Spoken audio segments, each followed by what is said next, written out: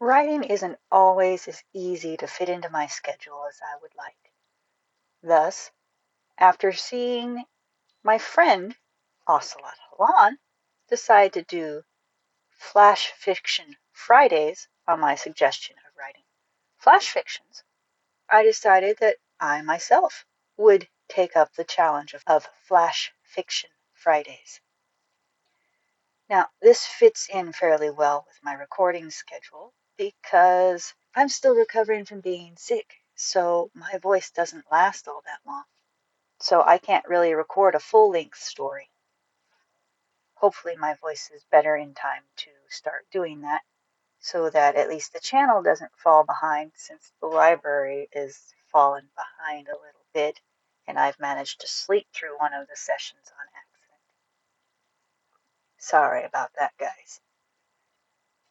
So, without too much more ado, today's flash fiction piece is Death of Pride. I wrote this a little bit late, so even though it wasn't written on March 1st, it's retro dated for March 1st in the lineup of my challenge. It doesn't quite fit into my writing where I like to play with mythology and folklore, unless you're counting modern folklore and payphones, because they've disappeared almost everywhere, and inanimate objects having their own opinions and desires. So without too much more ado, Death of Pride. She stared at the lump of steel, plastic, rubber, leather, glass, and wire. It continued staring ahead with its glassy eyes, unmoved by her tears and cries. Her toe found the rubber with speed, even though both she and the lump knew that would do nothing to fix the problem. It would do her no good to open the hood. Her fluids and oil were topped off by her dad before she left home. There wasn't anything under there in this situation that she knew how to do. All she wanted was to get to her new home, start her life, and make her family proud. This lump had other plans, it seemed, and they involved a long walk to the nearest payphone.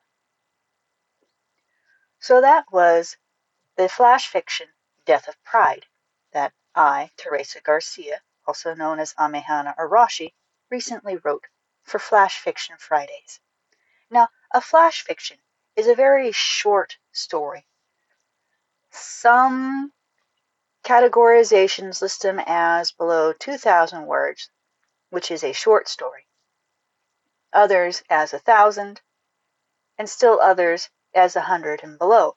There are many different lengths of flash fiction, which is really great if you don't have a whole lot of time or are suffering from having writer's block. I'm Teresa Garcia, or Amehana Arashi, and this is Flash Fiction Fridays here on my YouTube channel. And I will likely also be recording these and playing them back for the library in our regular lineups to help fill in bits and spaces that need it. Until next time, happy reading.